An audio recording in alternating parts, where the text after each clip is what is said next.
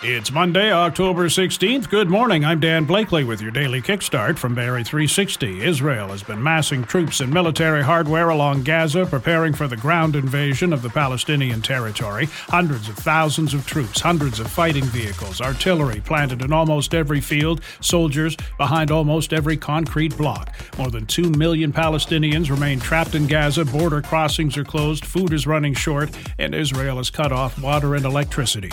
More woes for businesses and anyone wanting to do business on Cedar Point Drive in Barrie. The access from Edgehill Drive will be closed today, the city hoping to have it reopened by mid-December. This closure part of the prep work for the eventual teardown and replacement of the Dunlop Bridge over the 400. Barrie Transit Routes 5 and 6 will be detouring around the work. You can access Cedar Point Drive from Dunlop Street.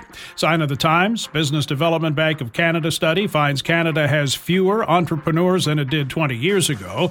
100,000 fewer, several factors contributing to this, including low unemployment, high wages, an aging population, and a more complex business environment. Best Buy will stop selling DVDs and Blu-rays in-store and online in early 2024, says watching movies is much different than it was decades ago, and the change will give stores more space to offer new and innovative tech products for customers to explore, discover, and enjoy.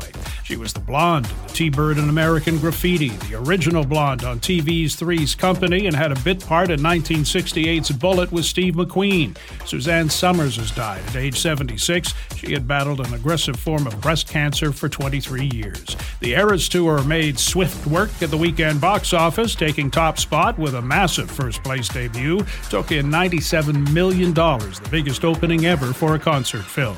Clouds today, chance of showers or drizzle, and a high near 11. That's your kickstart for October 16th. We're back again tomorrow. Until then, remember, no one stays with you permanently.